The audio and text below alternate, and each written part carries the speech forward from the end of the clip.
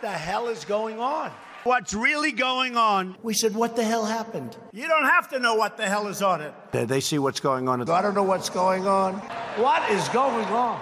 We must find out what is going on.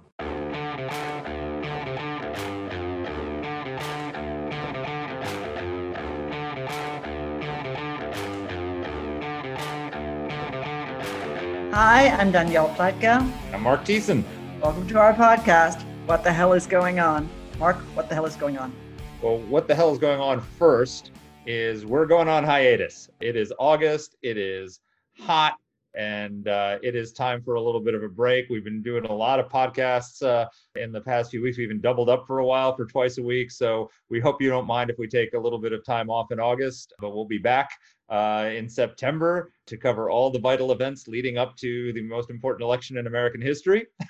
And that is probably true no matter what your view on the election is, whether you're for or against the president.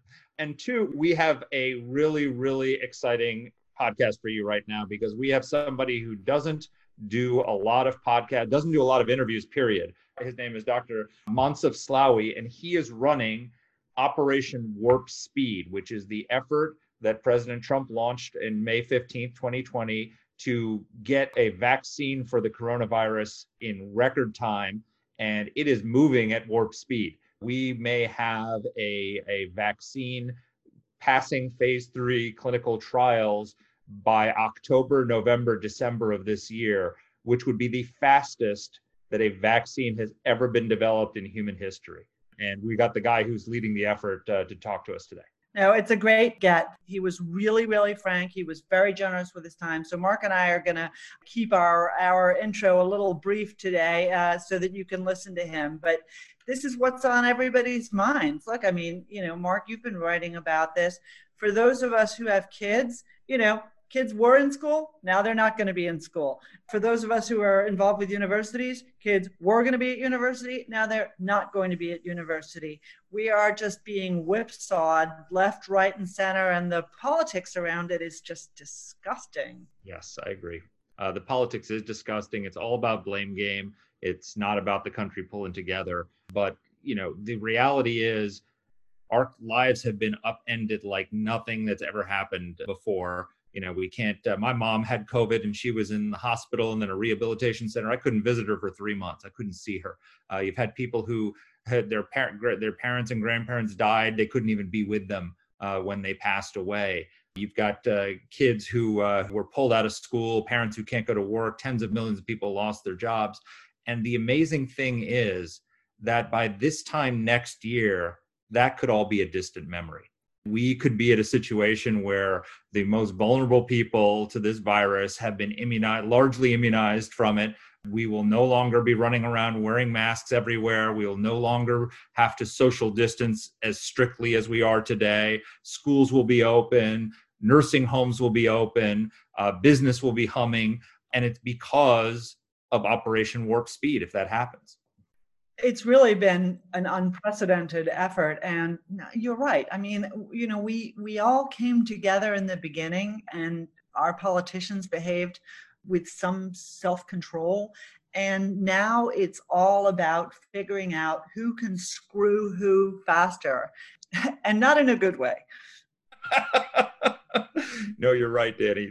And here's the thing, that you get the sense that there are some people in this country who are really worried that we might get a vaccine before October because they don't want Donald Trump to be able to go into the Rose Garden and announce 2 weeks or 3 weeks before the election, ladies and gentlemen, my fellow Americans, we did it.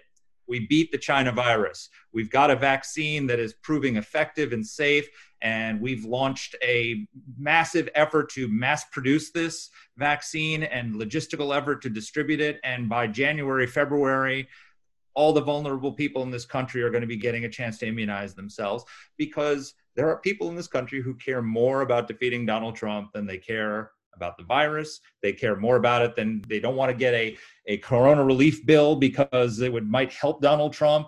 We should all be hoping to get this vaccine as fast as possible, regardless of how it's going to affect the November elections. No, I mean, I completely agree. Now, I will say this. Donald Trump, as is his usual want, doesn't ever make things better on Twitter or anywhere else.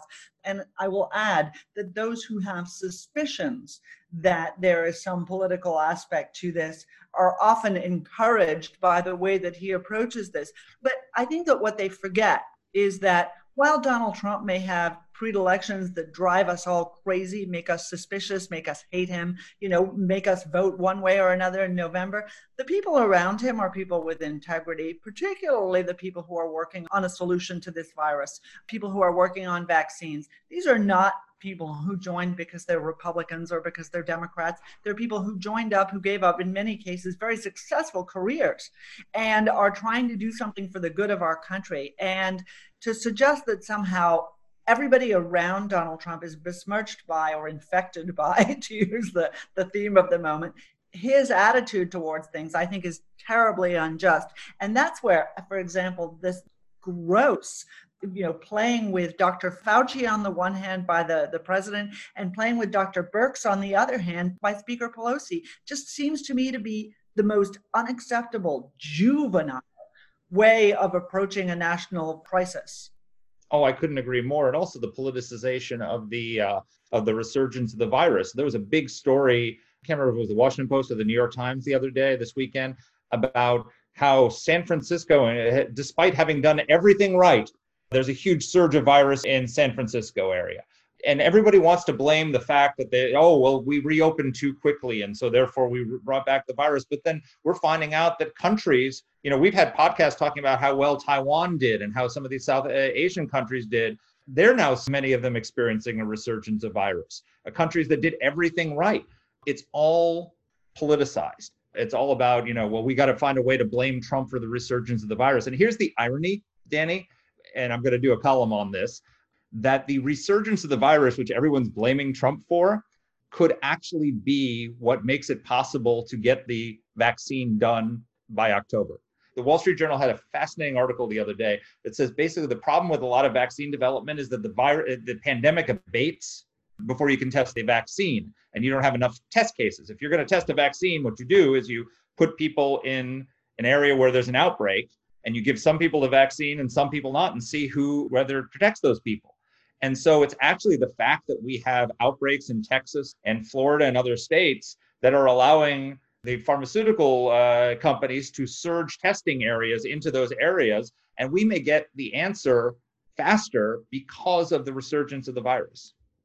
So I'm not going to celebrate the virus's resurgence. I have to say, looking at what's happening in my native land of Australia, it's been devastating. And they, of course, have had a minuscule number of deaths compared to our own. What you're talking about, Mark, though, is this desire to somehow suggest that, red states are more deserving of the outbreak's resurgence than the beautiful people of San Francisco or Manhattan. And that's utterly repulsive. And, the virus is going to come back and slap all these people in the face and make fools of them, frankly. There's nothing we can do about that. That's the point that we've sunk to in our politics at this moment. All we can do is try to share actual information with people. Well, that's what we're going to do today, because we've got somebody who is has not a political bone in his body when it comes to this. He's a accomplished scientist who's been behind the development of more than a dozen vaccines that have probably changed your life and you don't even know it. And he's leading this effort, and he's joining us today. Dr. Moncef Slaoui is our guest. He's the chief advisor to Operation Warp Speed. And I'm not going to read his entire bio because it would take the entire rest of the podcast, but he spent 30 years at GlaxoSmithKline. He's been a vaccine innovator. He was honored as one of Fortune's 50 greatest world leaders for his work in under-researched diseases common in the developing world. He's really... First of all, let me just say, having spent a very little time with him, he seems like an amazing person. The Trump administration and our nation were so lucky to get him. You're going to love our conversation. Well, Dr. Slaoui, welcome to the podcast. Thank you for having me. Well, good. So you are leading an effort called Operation Warp Speed, which is designed to give us a vaccine for the COVID-19 virus in record time. Tell us about Operation Warp Speed and what the goals are. Operation Warp Speed actually is really aimed at accelerating development of vaccines, therapeutics, and diagnostics to help control this pandemic. And it's a partnership between various institutes within Human Health Services, NIH, BARDA, the CDC, CMS, and with also the Department of Defense, and a number of private companies that are the sponsors of vaccine programs or therapeutic medicine programs. And the objective is really to significantly enable acceleration of the program. So it's not about discovering a vaccine, but it's about selecting candidate vaccine, if I focus now the conversation around vaccines, and enabling, accelerating their preclinical development in animal studies and in tubes, accelerating their development in clinical trials, accelerating the setup of their manufacturing processes, build-up of the manufacturing facilities or their refurbishing, and then the manufacturing and stockpiling of vaccine doses, and also prepare by integrating all the information generated through these processes for the companies to file BLAs for approval with the FDA, which will independently review, of course, the performance of these vaccines from all standpoints, and either issue an emergency use authorization, depending on data and how quickly they are available, or a BLA formal approval. And then the operation is also working closely with the CDC to discuss the allocation of vaccine doses to various subpopulations at risk of acquiring the COVID infection, and also to study what's called the pharmacovigilance, to study the safety of these vaccines beyond the clinical trials in which they are currently tested.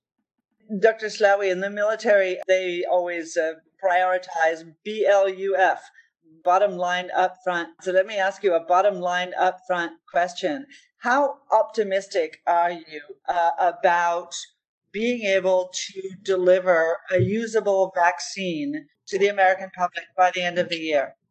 I am frankly very optimistic based on what we see in animal models with the current vaccines, based on, I would say, the natural history of infection with the coronavirus SARS-2 virus, in that the majority of people are able actually to control this infection and are either asymptomatic or recover from their infection.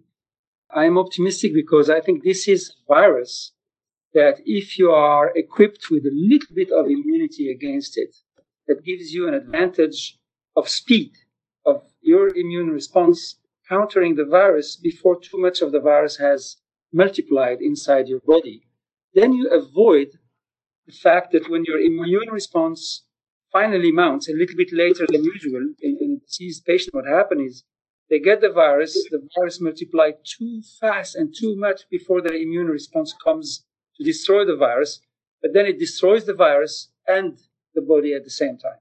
And that's really most of what the early clinical disease is. So if we accelerate the immune response, we will be able to have a vaccine. And the vaccines that are in development achieve that with two mechanisms. One, we make antibodies that neutralize the virus, so a good fraction of the virus that people receive when they are exposed to somebody who's infected will be immediately eliminated with those antibodies. And the second arm of the immune system that's being stimulated with these vaccines is what's called the cellular response, or T lymphocytes. You can hear about them now even in news, where those cells are endowed with the capacity to eliminate the cells that are already infected with the virus and kill the virus inside them and kill those cells at the same time. If there are only a few of them that are infected, you do that and you don't feel it, or you have a little sneeze or a little cough or a little mucus, and that's the end of it. And I am optimistic, very optimistic, that we will have a vaccine that's protective. And just based, unfortunately, on the current levels of transmission of coronavirus that's happening in the US, I think the clinical trials will allow us to demonstrate efficacy before the end of the year. Talk a little bit about that, because the Wall Street Journal just had a story saying that until recently, researchers thought it would take many months to get enough COVID cases among study subjects to yield answers because the lockdown measures had slowed the virus. But now, with the resurgence, it could shave weeks, if not months, off of the results of the phase 3 clinical trials. Is that correct?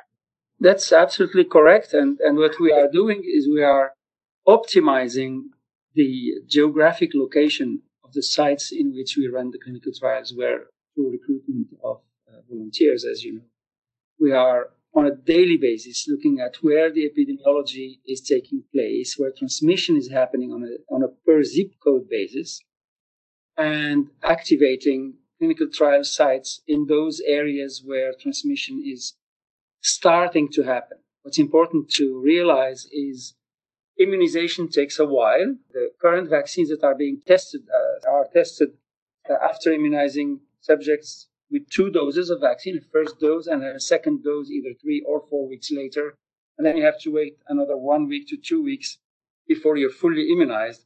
So we start to count the cases for the clinical trial after 5 to 7 weeks or 8 weeks after starting to immunize individuals. So what we need is identify sites that are not necessarily at the peak of transmission today, but they are starting to go towards the peak, so that within 4, 5, 6, 7, 8 weeks, there will be more cases still coming into that particular site in that particular region. We can see that, we need between, I'm going to say 70 and 150 cases in the clinical trial to be able to conclude, okay, now we can look at the trial and did it work or not. We believe that may happen in a period between 6 weeks and 12 weeks from completing recruitment of the trials. That puts these dates somewhere between November and December. So at the very beginning of the COVID pandemic, we were lucky enough to have our colleague Scott Gottlieb, the former head of the FDA, on the podcast. And he talked about something you've talked about as well. You mentioned in one of the stories I read that you've never seen something go through phase 1 to phase 4, humans to acceptance, in less than 4 years. But Scott underscored that the reason for that time is to check on the impact, the adverse impact of any vaccine. How do we get away from those fears that there's going to be some adverse impact that we simply won't have had time to see? Actually, the reasons for that time are not uniquely related to the adverse impact, but I'll comment on the adverse impact in a second. The reason this is going so fast are many.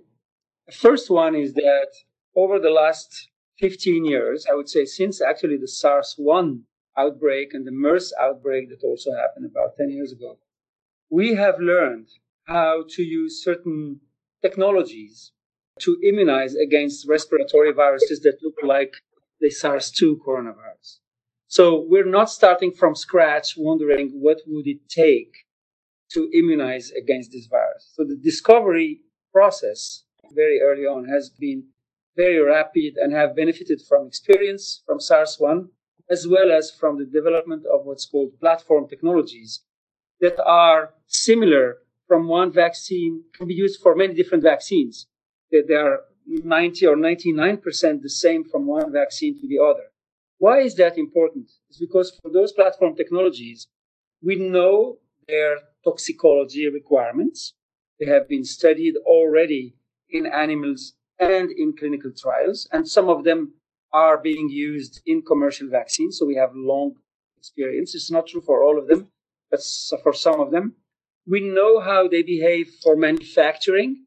I'm going to use an example. It's like if you take a Volkswagen or a Bentley, it's actually the same car underneath. It's the same platform, same kind of engine, same suspension. It's just shinier outside in one case and way more expensive than in the other. To manufacture them, you can use the same manufacturing site. What's happening here is that we have those platform technologies. We used it to do SARS-1 or MERS or Ebola or Zika vaccines. And now we're using them and adapting them to the SARS-2. So we can go much faster from a technical standpoint. We know much more about their behavior in toxicology and animal studies. We know much more about their behavior in clinical trials. We know much more about their behavior on how to scale up manufacturing and be able to make millions of doses. This is the number one reason why we're going much faster. We know much more how to work, and the operation has selected specifically platform technologies for which a balance between amount of knowledge of the technology and speed of development was struck. The second reason why we're going very fast is that we are taking significant financial risk, not safety risk, not efficacy risk, financial risk by running all elements of development of a vaccine in parallel rather than wait sequentially. We're running the preclinical work, so the work in animals, at the same time as we are preparing for the clinical trials. We're running the clinical trials as soon as we start the first clinical trials. We already are preparing the sites for the phase 3 trials at risk. At the same time, we're also investing in the manufacturing facilities, in the manufacturing technology, and what's calling scaling up the technologies, so that by the time, frankly, we're starting phase 3 trial, we're already have refurbished or in halfway through refurbishing the manufacturing site and techniques that are needed to manufacture. And we will be stockpiling these vaccines from a manufacturing perspective already before completion of the phase 3 trial. It's a financial risk because those are very expensive processes. But at the same time, what we are able to do is eliminate or condense dramatically the lead time between each step and running very fast. The key point is that the FDA will independently review the full data, preclinical, clinical, technical, manufacturing, independently, assess the benefits risk of the vaccines, and independently makes its decision on approval. Now, the one thing that's different is how much follow-up time we have and after people are immunized. By definition, in this case, right, within 4 months or 6 months from immunizing people in the trials, we will have the data from the trial. And because there is such an outbreak and such a pandemic, we may decide who to immunize. And there, we don't know the long-term safety of some of these vaccines. It's true. We have no reason to believe there is anything wrong with them. But for some of them, we simply don't have clinical experience. And there, the key is going to be what's the benefit risk to the population. If you have a risk of acquiring COVID-19 and dying from it, as is the case for individuals who are over 75 and have comorbidities, etc., having a theoretical risk over a period of 3 years or 10 years that something could happen versus your current risk of having an infection that can be deadly in 15-20% of those subjects, I think is a very important question that the regulators, but also the CDC, will opine upon. Personally, I would take those vaccines because it's a risk now versus a theoretical risk in the long term. Some of the platform technologies we use are going to be available early, and they are not very well known in terms of their long-term safety. So they have the benefit of being here and now. Some of the other platforms that we are using are going to be available a few months later, several months later, and we know more how the platform performs with other vaccines. And I think, again, we in the operation have created a portfolio of vaccines that will allow us to make the best choices for the right subpopulation in terms of benefits. So you could use different vaccines. You have multiple vaccines being developed at the same time, and you could target different vaccines depending on how the clinical trials work at different populations. Exactly. Might be better for older people, might be better for younger people, might be better for middle-aged or people with certain comorbidities. That's exactly the point. We are testing the vaccines in a diversity of population that is representative of the at-risk populations, all of them. Of course, the aged population, the comorbid population, the various ethnicities in the population, as we know. Unfortunately, this virus has higher morbidity and more impact in a number of ethnicities and socioeconomic status. All of that is being tested in the clinical trials and is going to be done for sure for 6 vaccines, plus 2 more that may further be elected into the operations portfolio. And the data will inform us. The science will inform how to best use these vaccines. How effective do you expect the vaccine to be? It's the FDA standard is 50%. You said in an interview recently you thought it could be 90%. 94, I think, is the height of any vaccine with mumps, I think, is very high. But, what you really think we could have a 90% effective vaccine? Well, let me correct that first, because I was one of the inventors of a vaccine against shingles that is 97.2%. Oh, okay, good. Against shingles in individuals, including those who are over 80 years of age. Wow. So vaccines can be very effective, and they can be effective over that particular vaccine, without citing its name, is effective over a period of, at least when I retired from GSK, it was over a period of 5 years, and it was 3 years ago. And it's probably still the same. What you need to understand, and people need to understand, is when we say a vaccine is 90% effective, or 80%, or 50%, that's what's called a point estimate. But there is a statistical window around that point estimate that is where the real number is. It could be, let's say, if you say my vaccine is 80% efficacious, and there is a window around that 80% that says it could be 100% or it could be 60%. That's what's called the confidence interval around the point estimate. When a vaccine achieves, for instance, 90% efficacy, the real number may be 100%, or it may be 70% or 65% or 85%. We will know what that interval is. What's very important is I talk about efficacy against moderate disease. Frankly, an ideal vaccine would be a vaccine that's going to eliminate this virus from the face of the earth.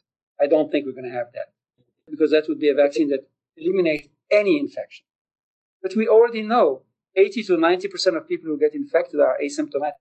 What we may achieve is that I hope 90%, maybe more, of people who get infected are either asymptomatic and shed less virus, so they're less infectious, or if they were going to get sick, are not sick.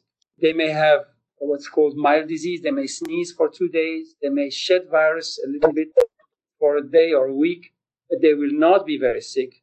They will not have fever. They will not go to the hospital. They will not die. Because that will, frankly, change the impact of this pandemic. And most vaccines actually work that way.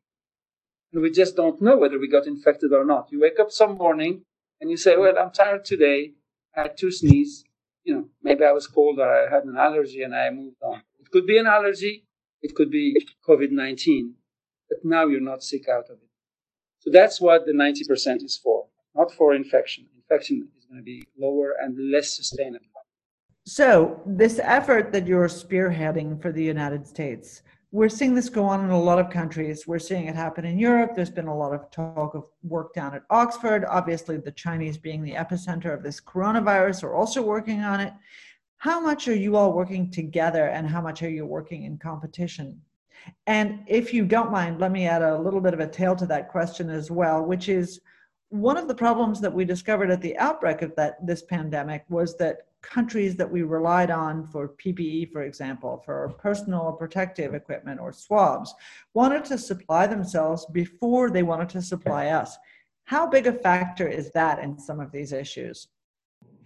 So first of all, we only will be able to control this pandemic on a worldwide basis, because the world is global. The way this pandemic came like thunder is because the world is global, and we are experiencing all the challenges because the world is not global anymore now. So the solution has to be global. And I think there will be many different vaccines developed in many countries. As far as what the operation is looking at, we set ourselves an objective that the vaccine that we will support will be vaccines that are manufactured in the US. They don't have to be discovered in the US. They don't have to belong to a company that is exclusively based in the US. And in fact, as you know, if I take the AstraZeneca Oxford University vaccine, which is one of the vaccines in our portfolio, it's been developed in the UK. It's been developed by AstraZeneca independently from us in a number of countries. Trials are running in the UK, in Brazil, in South Africa. But we also took this vaccine and we are developing its manufacturing in a US facility, and we are running phase 3 trial that should be starting within the next 2 weeks or so, also here in the US, to be able to fully document, according to the FDA highest possible standards, its efficacy and its manufacturability. If I take the Janssen's vaccine, J&J, it's a US company, but its vaccine capabilities are based in Europe. Again, it's a vaccine that's being developed for the world, but we took on its development for the US, and its first phase 3 trial will be happening in the US starting early in September. If I take the Novavax vaccine, its first trials have taken place in Australia, and Novavax had an agreement with the CEPI, which is a specific organization that I was involved in the inception of, that is really geared towards helping the world and developing countries in particular fight pandemics. CEPI has an agreement with Novavax to develop that vaccine outside of the US. We are developing a vaccine for the US. So there is a lot of collaboration. There's a lot of data exchange with friendly countries and companies that are seeking to develop vaccines. We have no specific collaboration yet with a Chinese company. It may happen if there was an amazing scientific breakthrough that is coming from there. We should strive to find a solution. And I think the president had said on May 15 that if we had enough doses of vaccine, once the need in the US are satisfied, our vaccines can go anywhere in the world to help with the pandemic. Dr. Slaoui, you mentioned the Chinese. One of the things that I found interesting was that you had spearheaded the opening of a GlaxoSmithKline research facility in Shanghai, which then closed. I wonder if, obviously, there's a lot of suspicion in the United States about the way the Chinese government and the way Chinese epidemiologists have handled the virus. Did you have a negative experience then, or was that simply an economic decision? I think it was a mix of both. So in 2007 or 2008, I wanted to create more diversity of creativity and discovery of medicines in our GSK, GlaxoSmithKline research activities, as I was heading all the research activity in the corporation, and looked where patent applications were actually being filed in the world. Of course, the majority is in the US and in Western Europe, but there are countries, of which China was an important one, that are creating a lot of innovation and patents. So we decided to go and create a global discovery center in Shanghai and populated it with great scientists that were Chinese scientists trained, and some of them were professors in US universities or European universities, partially populated with those scientists, I would say world-class scientists, as well as local scientists from China. The center grew very well and had about 400 to 500 scientists. However, and this is a challenge, at some point, the cultural approach to hierarchy in China was such that we found situations where the pressure of the expectation of the leadership of the labs for the experiment to be run and expecting it to be positive, that some of the scientists on the bench, we couldn't be fully trusting of the data they generated. And that was the beginning of the end, frankly. And we decided ultimately to close, also based on economic reasons that had to do with GSK history in China, which I'm sure you're aware of. We decided to close that center. I would say, my personal assessment, there is excellent science happening. However, it's trust and verify and super verify, given the experience. One shouldn't be looking the other way. I think that would be a mistake. Well, that's the perfect segue to my next question. So Pfizer has said they're expecting to have their phase 3 trials done by October and seek FDA approval. I think Moderna has said November, December, and Dr. Fauci has said it might even be earlier than that, which would put the announcement before the November election. Some have started speculating that there's political pressure here in the US to put out a positive result before November. First of all, it would be great if we had a vaccine in October, regardless of politics. So could you tell us, A, if that's possible, and B, is there any political pressure on you to get this done before the November election? So the reason I took this role was, A, because I humbly thought I can help this country and the world develop faster vaccines against COVID-19, because this is killing thousands of people here and in the world. And therefore, every day counts. The reason has never, ever been, and I am sure I am talking for the thousands of people involved in all the work being done between all the HSS community and the Department of Defense and the other communities and the companies that are working incredibly hard. The reason is every day in the US, 1,000 or more, unfortunately, people die, and thousands are morbid because of this infection. It has nothing to do with the election. That's number one. The engine of this is that. The second, I would say, is the approach is 100% based on facts and data and nothing else. And, we're running clinical trials, going as fast as we can, appropriately with vaccine composition that is well thought through, that has shown efficacy in animals, that has shown good phase 1 studies, that has shown good immunogenicity, that is running very, very large trials to document the safety and the efficacy. We're running very large trials because they allow us to reach efficacy faster, not because there is an election, because there's thousands of people dying every day. And the data will be defined by the number of cases. There is no date. It's impossible to give you a date. I have been asked about dates, and I didn't feel any pressure whatsoever to say the data will define the date. When we have the number of cases required, and then we have an independent data safety monitoring board independently look into the data and say, we need to continue, we need to stop because this is not working, or we need to stop because this is working too well. It's unethical to continue. We now need to start to give the vaccine to the placebo arm in the trial and to other people to consider. Then that will be the end. So the end of the trials is completely independent of the operation or anybody involved in the operation. It's actually great academic experts whose names are unknown to the public who are looking into that data. And this is how all clinical trials are always done. So the data will dictate, the facts will dictate. We may have the endpoint in October. We may have it in November 4th. Who knows? We may have it in December 15th. That's the answer. And to be honest, on a personal basis, I would resign instantly if I was forced to do something that I thought would be inappropriate. That's great to hear. Let me ask you, if I may, and you've been very generous with your time. Thank you for that. I want to ask you a little bit of a personal question, but first I want to tell you what I think, so you're not offended by it. There's been criticism of you for your unwillingness to divest certain of your holdings prior to taking on this position at Operation Warp Speed. My view of these things is that if you want the best people, you should not have to force them to bankrupt themselves in order to take on a job that could save hundreds of thousands or millions of lives. But other people have a different perspective. I'd love to hear how you approach this.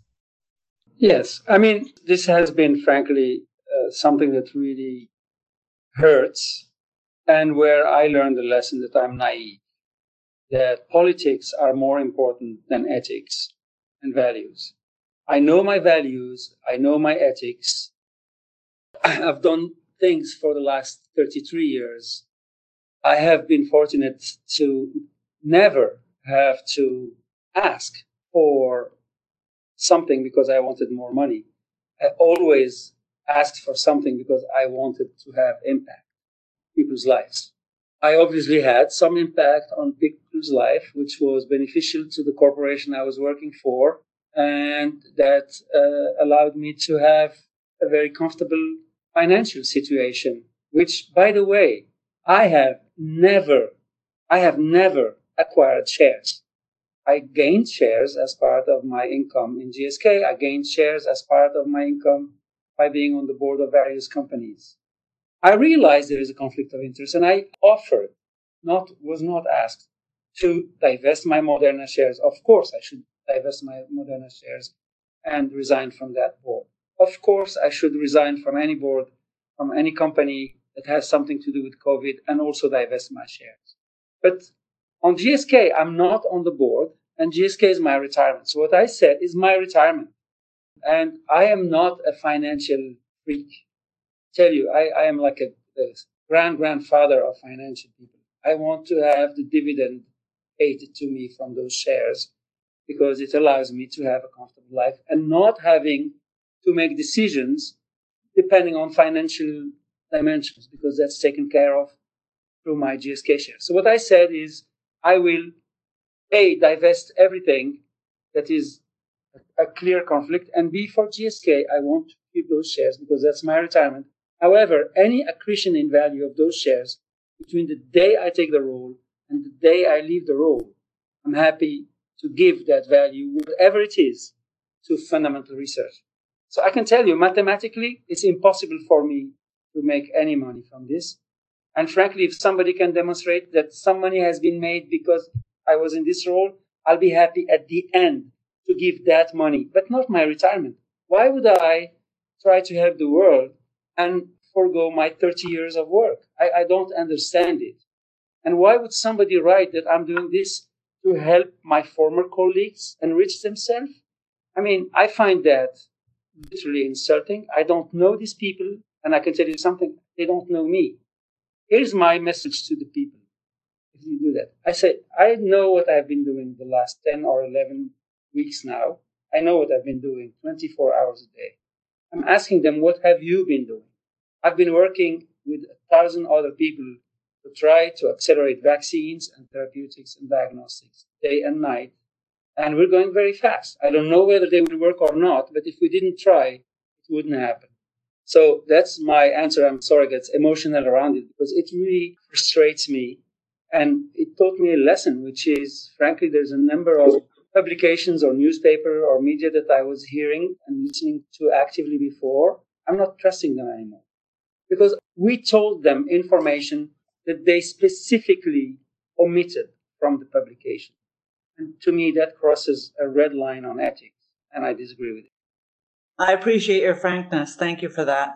We're very blessed as Americans that you're helping to lead this effort. Exit question: how soon do you think we can go back to normal life?